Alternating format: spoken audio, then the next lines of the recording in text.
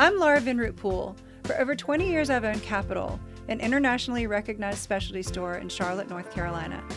On this podcast, we unlock the stories of people's lives through the stories of what they wore. These aren't conversations about fashion. These are conversations about people.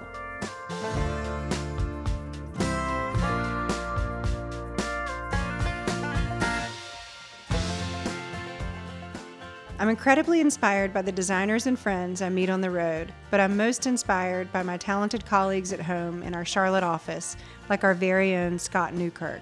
Scott generously shares his journey of leaving Mississippi for New York City, his work as a highly regarded fashion stylist for Calvin Klein and Coach, and the personal difficulties he faced, finding himself along the way.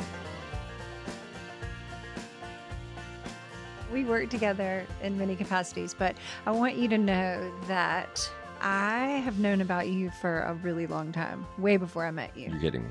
I've known about you for 25 years. Perry, my husband, always said you were the most talented person he ever met in his entire life. Wow. So we've worked together now, not long. 4 years. 4 years. Or so. Where are you from? I'm from Mississippi. I was born in Jackson, and then we moved out to a suburb of Jackson, Madison, when I was probably in the 3rd grade, and kind of lived there until I ran off to New York. And what was it like growing up in Mississippi in the 60s? I always talk about really loving the time that I grew up, because there was this shift from the 20s and 30s. We lived out in this little town that was like stepping back in time. I mean, It still had the old general store with the Coke machine on the front porch and the screen door. I mean, nothing had changed. And then like 1970 hit, and there was a Junior Food Mart. And, Right. and everything started changing. But before that, it was really like it could have been 1940. Yeah. Music was amazing. I mean, just the whole time was great. It was Food was quiet out there. amazing. Food was amazing. We went to public school for the first couple of years, and then we went like half an hour away to a private school for a couple of years, and then back in Madison. So this was all during, integration and all that stuff. So that was kind of crazy. My mom was a teacher. Yeah. So a we Spanish went teacher. a Spanish teacher and English and kind of whatever else she did. She At the private school? at every school that I went to. Oh, really? Which was from 3rd grade on. Yeah. So that was kind of interesting. And you're one of 3. Yeah. I've got an older brother. And where are you? You're the baby? I'm in the middle. Oh, you're in the middle. It was interesting, more really looking back. I think really when I was there, I mean, most of my thoughts about growing up there are in retrospect, because living there was kind of not very interesting. And I was kind of not really that happy with what was happening. And I just kind of wanted to get out of there. I think I always just felt like, I need to go. What part of that? Just because there weren't opportunities to be who you were or work how you wanted to work, or did you even know?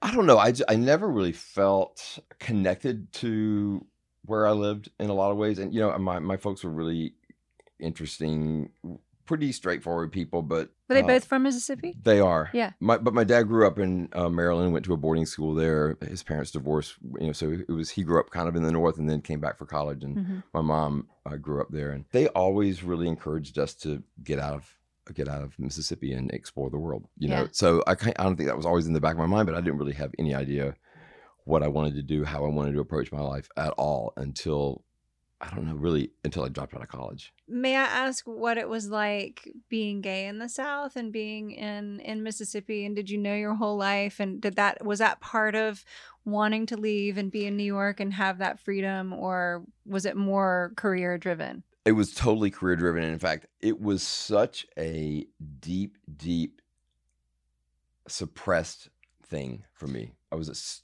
so afraid of what that meant. There was no lifestyle to sort of parallel with, to ever be like, okay, that's cool. I could do this, or this is how life So would look I like. just basically buried that. Yeah. And I was even, Norman, my first roommate, was gay, and obviously he was like, the first day I walked in, he was like, "So you're gay?" I'm like, "No, I swear." Really? No, I mean, I was completely in denial. It was 6 months until I was there, and basically, I feel like I started to realize I was finally living in a place where it wasn't an issue, and I think that was the biggest thing for me, is it freed me in a way that I never had been able to live and think and express myself and not be afraid of that. And I remember that I basically waited until I found somebody who I had a crush on before I was able to say, like, without that, there was no reason to come out. Right. I needed someone there to give it an excuse. And when I did, I'm telling you, for 2 days, I felt like I was floating. There was so much that that felt like had been pushed on me for so long. Yeah. It was amazing. Yeah. Living there, I mean, I just always felt uncomfortable. Just this need to leave and figure out, like, there's something else. There's something else out there. There's a person inside of me that I haven't even seen yet or haven't even discovered yet. Leaving school was the first step of starting to sort of make decisions for myself and then immediately sort of finding positive results from everything I was doing and just getting that constant feedback every step I took, and then moving to New York and having a job immediately, and just things just like fell into place in such a magical way, and not only professionally but also just starting to be able to live and to even be able to talk about this freely. I would have never imagined it at one point in my life, and it's pretty liberating and joyous to be able to. Yeah. What was it like your first time back to Mississippi when you were that person? You were your fully realized person. I felt fabulous. Not even because of that, but I was also, it was just the first time I came home, and it was a long time before I did, because my sister was living in Cambridge. She didn't always go home for Christmas, so I would stay up there with her. So it was several years of living in New York before I came home. And so by that time I was, working in these places, and I had already started to see so much, and going out to clubs, and just the richness of my life that I had always maybe dreamed of was starting to sort of happen, and I was feeling it, and to come back with all of that kind of armor, almost like, of confidence and experience of having seen things and done things that I would have never been able to do. I mean, it was wonderful, actually, and to tell stories and see old friends, and it was great, but I felt really disconnected to it all, and like, I can't wait to get back to New York and continue my life. I didn't come out to my family officially, really. My mom came back up there. She started teaching again and spent, I think, 6 weeks with me while she went to the new school to kind of brush up on teaching again. And it was only in that time that she was there that I was like, okay, guess what, Mom? In New York. In New York. I didn't want to come home for a weekend and make this whole weekend about my being gay. It just seemed like a real bore. And I didn't want it didn't seem like that big of a deal. So it really was really finding that moment that I could actually have a conversation with my mom. And what did your mom say? She was like, duh. Ever since you said you want to be an angel when you were in first grade, I knew that, she was no surprise. Yeah. All of my family's been amazing, and most people are. Yeah. To a certain degree. Thank goodness I'm gay. I'm serious. I mean, the things that I had you would have been a nightmare. The things that I had to learn and face and struggle with and overcome in a time when, and most people just really never have to think about that. And the way that matured you, I'm really grateful for it. I am too. Yeah, it's cool. I'm glad you are you. Thank you. Were you always interested in fashion or design? I think it was something that was around in my head. I didn't ever think about it as a profession at all. I was just probably because you didn't see that opportunity. No, how could you see? There was no way. There was no way at all.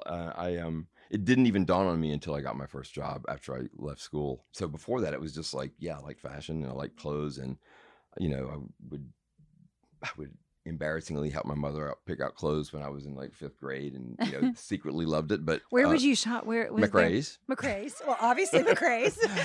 I mean, she was a teacher, and it's not like she was ever going to wear anything fabulous, but it was still, she kind of depended on me for it. Yeah. There was this little phase I remember like that, but all the money I made at any job I had went to go shopping at the mall and buy disco jeans. I was going to say, what was the thing to buy then in the 70s? No, seriously, I was a victim of Saturday Night Fever and Fleetwood Mac and that whole thing. That's not a victim. It was amazing. It was great. It was really great. But I was all into those embellished jeans and all that stuff. And they made their way to Mississippi? Like, did you? They did. I can't, merry-go-round, baby. That was, okay. That was where I shopped. Right. One of the places. I mean, I've got nothing left from that time that is even worth talking about, but I was not exactly a traditional spirit. In fact, I guess I kind of was trying to buck all of that. I didn't know what I wanted. I just knew that everything around me was not what you at wanted. all. Yeah. And had you been to New York as a young person? Never. Or how did you? No, honestly, it did not even cross my mind until about a year before I left. So you went to college for art? A year and a half. No, I just went to college. for just college. And I didn't do anything when I was there. I mean, I did decent my first year, and then my sophomore year, I think 6 weeks, not even in, I was just like, I'm out of here. Did your mother freak out? Not at all.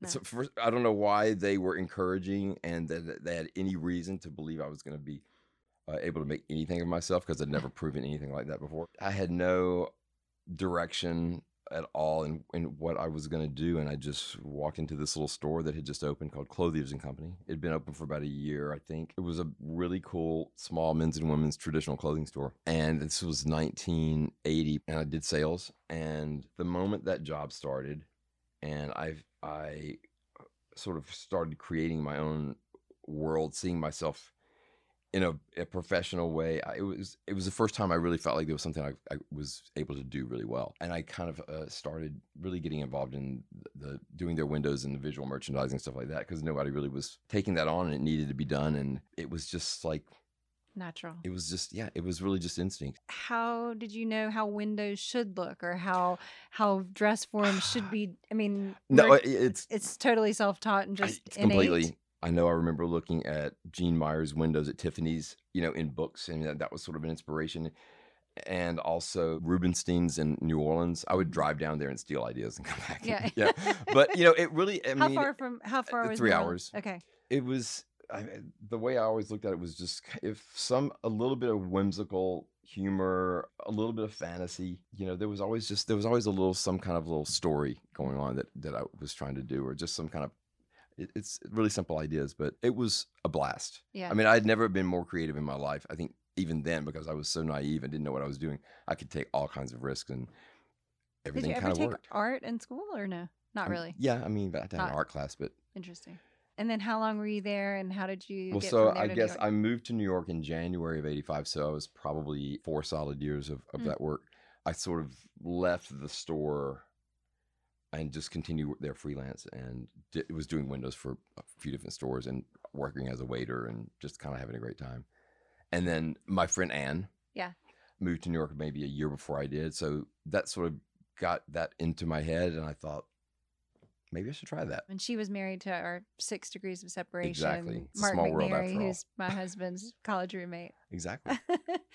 And then, so you got to New York, and did you how much money did you bring? Like, did you bring furniture? Gosh. No, I remember I got in the cab and I had a $100 money order, or traveler's check. Oh my God, yes, traveler's check. Oh my God, I love that. And I don't think I had any cash. I was in a taxi from the airport with my dad's old Air Force duffel bag, which for some reason have lost, which killed me. But I mean, I probably had $300.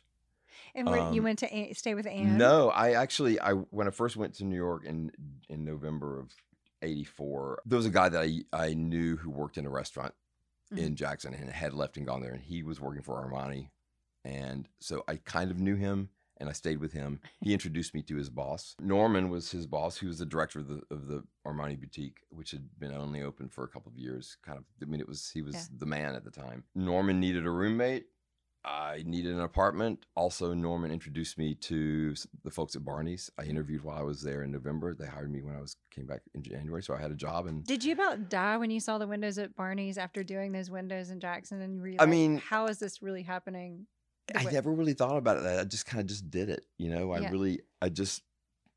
But just that somebody was doing the windows the way you were thinking about them. Yeah. It was on such a different scale. I mean, it was kind of a fantasy come to life. And Barney's was... And you worked in the visual merchandising in the windows with Simon Doonan? Eventually. There was someone before that who had been there for years, Guy Scarangello, and he was the one that hired me originally. Simon came along later, but I only was there for about a year and a half, and then I started doing freelance work. Freelance work doing I what? did. Styling I did windows for Bendel's, and I did a little bit more freelance there. And then I was also just, Armani I was working at. I would go in there pretty much every day, kind of take care of the store at the end of the day. And so I was visual merchandising, like redoing so I would do the mannequins. windows. Yeah, so 6 months after I moved in with Norman, they eventually hired me to work there as well. So I was, at the end of the day at Barney's, I would take the subway uptown and spend a couple hours at Armani and kind of do all that. So it was pretty amazing. I mean, the thing that was so crazy about Barney's, it was just the first time I had ever seen these clothes that I had Scene and Interview magazine. And, Right. It was like, Gautier and Elia and these things that I didn't even know how to pronounce. And, you could actually, the thing that was so amazing about the work that we did, we were really kind of behind the scenes all the time. So, and we were the ones, I really focused less on windows. I was more into putting clothes on the mannequins and really basically the beginning of being a stylist and without even knowing it. And that didn't really exist then. You probably created the whole idea. I didn't, but there weren't very many of them. It seems like, they were magazine editors, but the term stylist just wasn't something you heard about that much. And explain what that is and what that. For me, in the time that I was doing it, and I'll remember for so many years, I had to correct everyone. No, I'm not a hairstylist.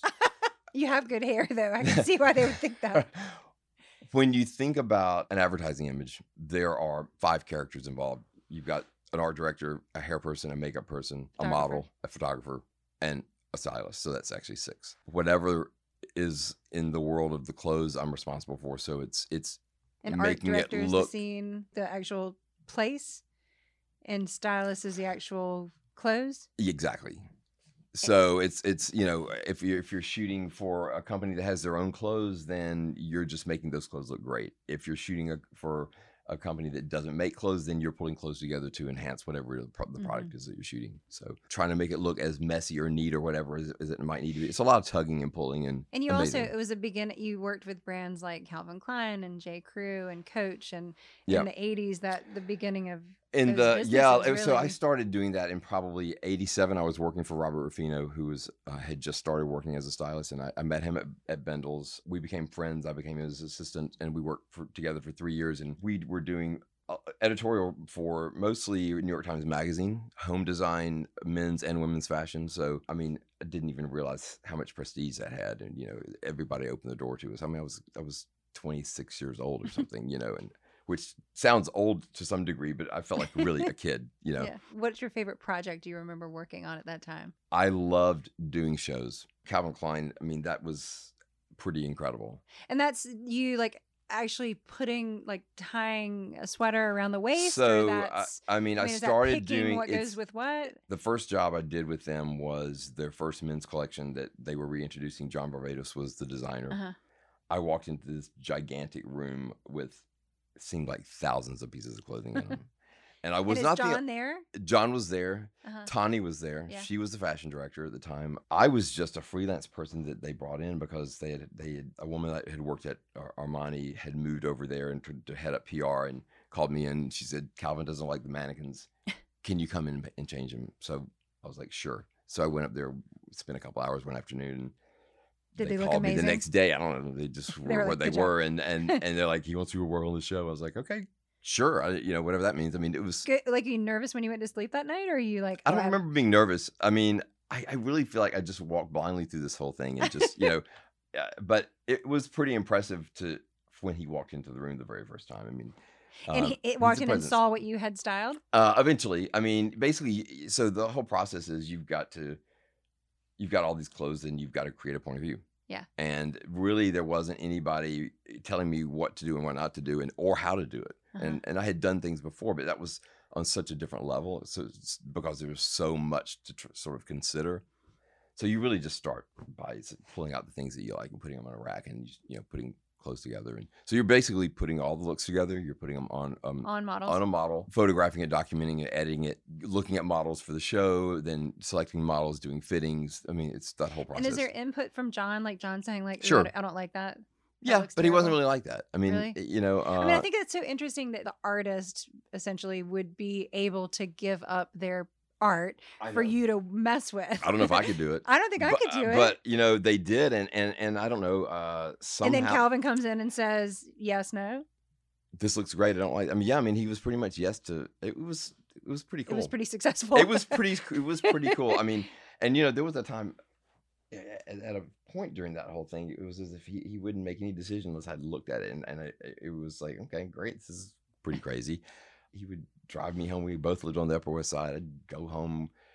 His driver would take us both back to each house in the back of his Mercedes. It was like, what is going on?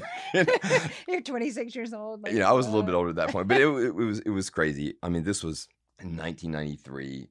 grunge had just happened, the birth of the wave. I mean, Kate's first few days, to be involved with that was magical.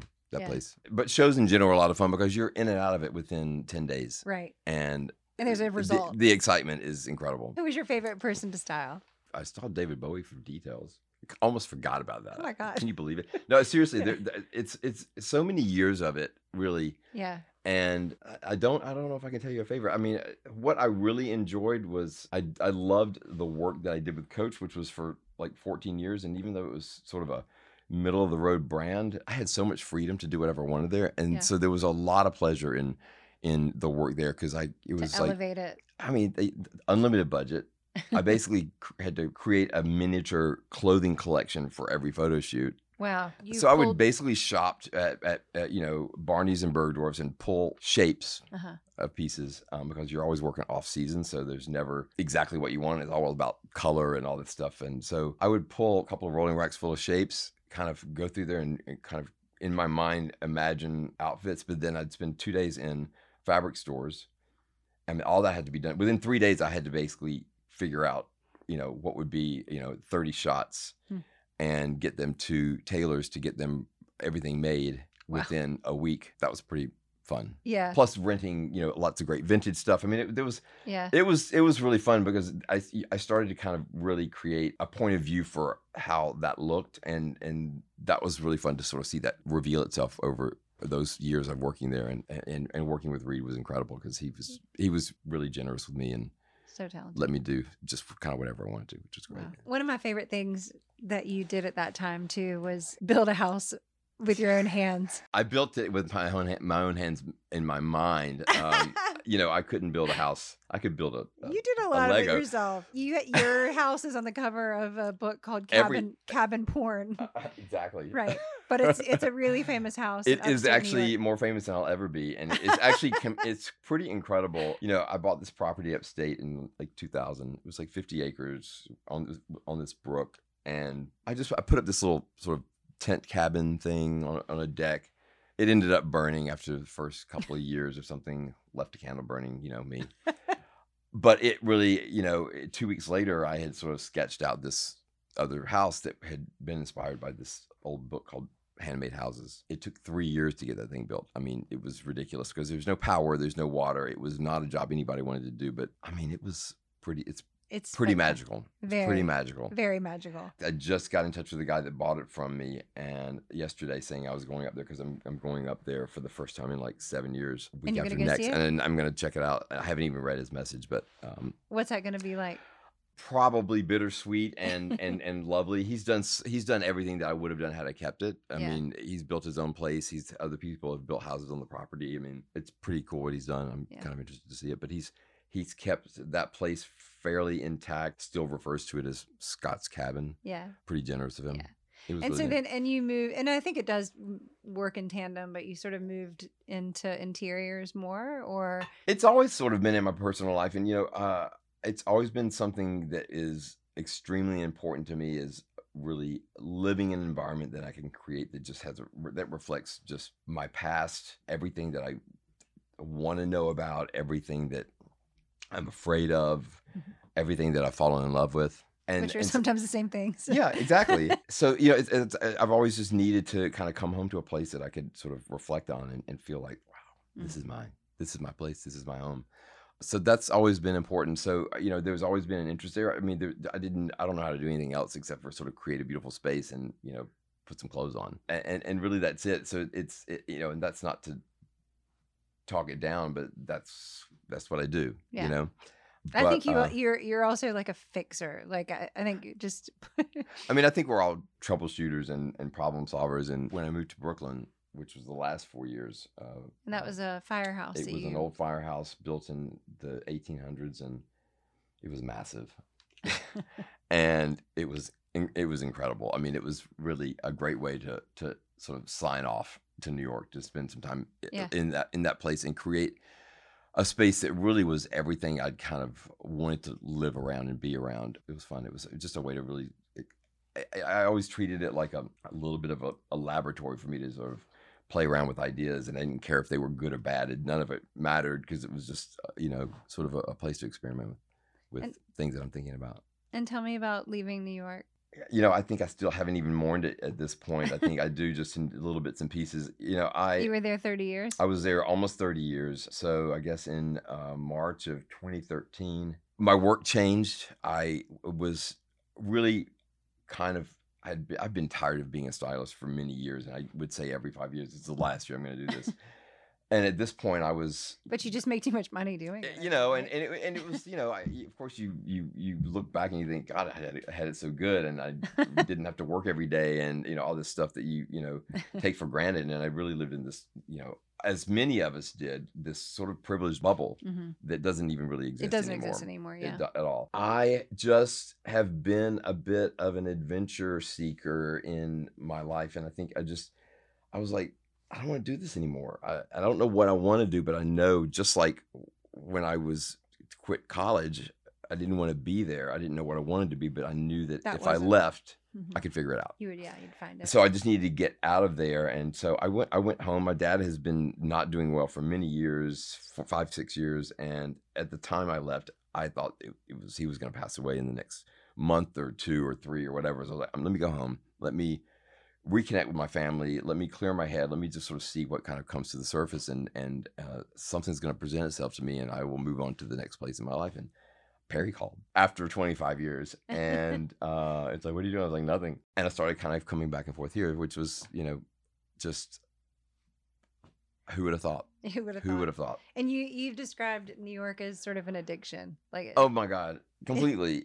It's everything about it I love, and I think because I grew up I really did grow up there in a way, and in such an incredible time for New York, and that's not there now. That's not there now, no. and so much of my loss for what's there is just, it's all sentimental, and I think if I ever were to go back, it wouldn't be what it was. And even when I do go back, I'm sort of almost feel like a stranger, which is really weird. It was like the first time that really happened. I think last trip we were in New York, I was just like, I feel like I don't know anybody anymore, which is weird because I knew everybody. I knew everybody. Yeah. It felt like I knew every parking lot attendant because I drove. It was funny, the connection that you have with it, and it's such a place that because you walk everywhere, it really is a small place, and my work required me to be everywhere all the time. So I felt really, really connected to so many parts of it, and it just the culture that you're just living among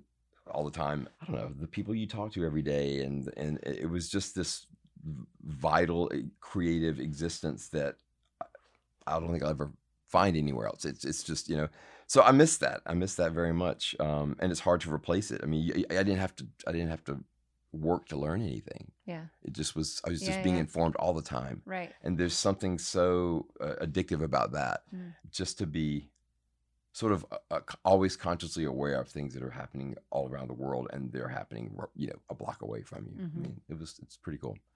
So you are now developing private label suiting for the men's store. And what's that like too, to move away from interiors and back into fashion? And you can never get too far away from fashion. It's the longest relationship I've had with anything. And it's been really good to me. And it's what I know. What sparked the idea? Why? If we can't find it, let's make it. Yeah. It was that kind of thing. I feel like there was a lack of real tailored clothing at the store from all the vendors that we worked with. There was just nothing, even for myself. I mean, I really sort of look at myself as a kind of possible typical customer to some degree, and I think I just want a beautiful jacket. I just want to feel like a gentleman today, and we don't really have that. And it's funny, that's hard to find. So that was one of the things, and just to feel like we had something that was ours and that we were seeing through our eyes and interpreting. So it's been fun developing that. I mean, and how'd you find the manufacturer? Mark, I think, mentioned that to us. McNary, Mark McNary, he suggested them. I think we have known about them. I think Perry was aware of them. Southwick, and they're based in right outside of Boston. Okay. Yep. And how long have they been? Oh gosh, since like the 40s. Wow. Long time. And when you got there, you could just tell, like, you connected to it immediately? Yeah. The attention to the detail and the number of times that things get inspected and for fit and construction and all that, it was really impressive. And They had a pretty great selection of fabrics that we could work from. I'd like to expand on that. We sort of. So what did you produce? What are the first? We have got 2 suits and 4 jackets, a gray flannel suit, a navy sort of tropical wool suit that's great, and then 4 different tweeds with 2 different models. So there's a sack jacket, and then there's something that's a little bit more tailored. And I think it looks beautiful together. It's a lot of variety, and it's a lot of fun. You're excited about it? I'm very excited about it. I've kind of been spending the last week sort of thinking about how we're going to approach promoting it, and giving a stab at naming the models and things like that, which is a lot of fun. So and you're also the buyer. Yes. And what's that like? Familiar territory in some way. I mean, I feel really lucky because I really kind of, my role in that is in a way more on the creative side and less technical. But, it also, I'm coming to that role with, a lot of experience being in the world of menswear as well as women's. And so there is something really instinctual and references that I think a lot of people probably don't have that are involved in the store that could be doing that. And so I feel certainly qualified to a certain degree, even though I don't know what I'm doing. Every time I'm sort of learning, but I think I'm also learning that every season is different from the next. And you're going to constantly be thinking, I could have done better. Yes. Well, and also I start every market. Mm-hmm. That night before, I panic and think, oh my God, what if I don't have taste? What if I don't know what I'm doing?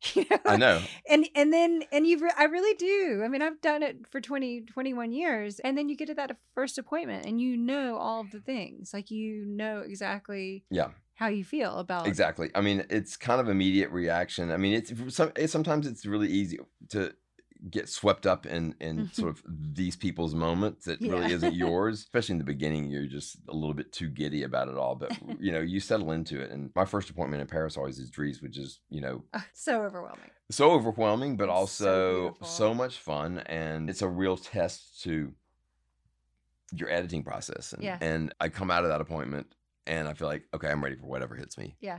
I can handle that. I can handle anything. Which, by the way, I think being a stylist really is being an editor. Completely. I mean, and being a buyer is 100% being an editor. It's just funny how so many of the different things that I have done over these years all sort of play into each other. And, the work that I did at Barney's dressing mannequins was a testing ground for becoming a stylist. And the shopping for the job they did for a stylist is the editing process of buying for, it all is all kind of connected. And so I say I'm not qualified, but, or don't know what I'm doing, but I'm just doing it through a different venue in some way. So it is all connected. Scott. Yes, dear. We ask people what they wore to prom. Oh gosh. Well, I've got pictures. I actually do. It's hard to believe. I had 2 of them. 11th and 12th grade. Look at you. I guess how many people in your junior, class, senior, by the way? 44. 44 people in your class. Yeah. So it was you were juniors were invited. I mean, exactly. They had to because it would have been. Otherwise, there'd be 10 people there. Yeah. So That's the first year it was 1977. So of course I wore a baby blue tux. Obviously. Matched Ruffles. my of course the whole thing. Yeah. Dark blue bow tie, velvet bow tie. Oh really? All that stuff. Velvet bow tie. I don't know that I remember that. Yeah. What color shoes does one wear with that? I think there's shiny black ones that just come with it. Okay. Okay. And then I wore. And did you go to Jackson to get that? I did. I went to the mall. I can't remember what the name of that shop was, but it was at Jackson Mall or Metro Center or something. And it was a tuxedo shop. Right. And then the next year I went for a pale gray with yellow, with like butter yellow. So it was a gray tuxedo with a yellow shirt and. Did these match your dates' dresses? Like, was this? Yes. Okay, always. Yes, this is something you talk about beforehand. I guess so because my first date, Perry Ann, she was like, "I really want you to wear like blue." She wore this little like white kind of peasanty thing, cool, with these beautiful little pale blue and pink embroidered flowers on this thing that fell over the top. It was really pretty. Oh, how pretty! And then Bonnie, who was like Farrah. Wore this sort of yellow spaghetti strapped slinky I love that sexy dress, and so that was there was that yellow, so I guess we obviously did talk. That's really cool. So it was funny. Don't have photographs of that though. You don't. I've got a Polaroid of myself in the blue tux. I've seen it somewhere, which is actually kind of crazy. I look like a vampire. Anyway, do you think blue tuxes will come back? Didn't Gucci do that? Yeah, maybe he did. I mean, yeah, I hope that they don't, because it was a moment that we don't need to really go back to. Thank you, Scott. You're welcome. It was great. What We Wore is produced by Capital and Balto Creative Media. The original song, Someone So Enchanting, was composed and performed by Britt Drozda.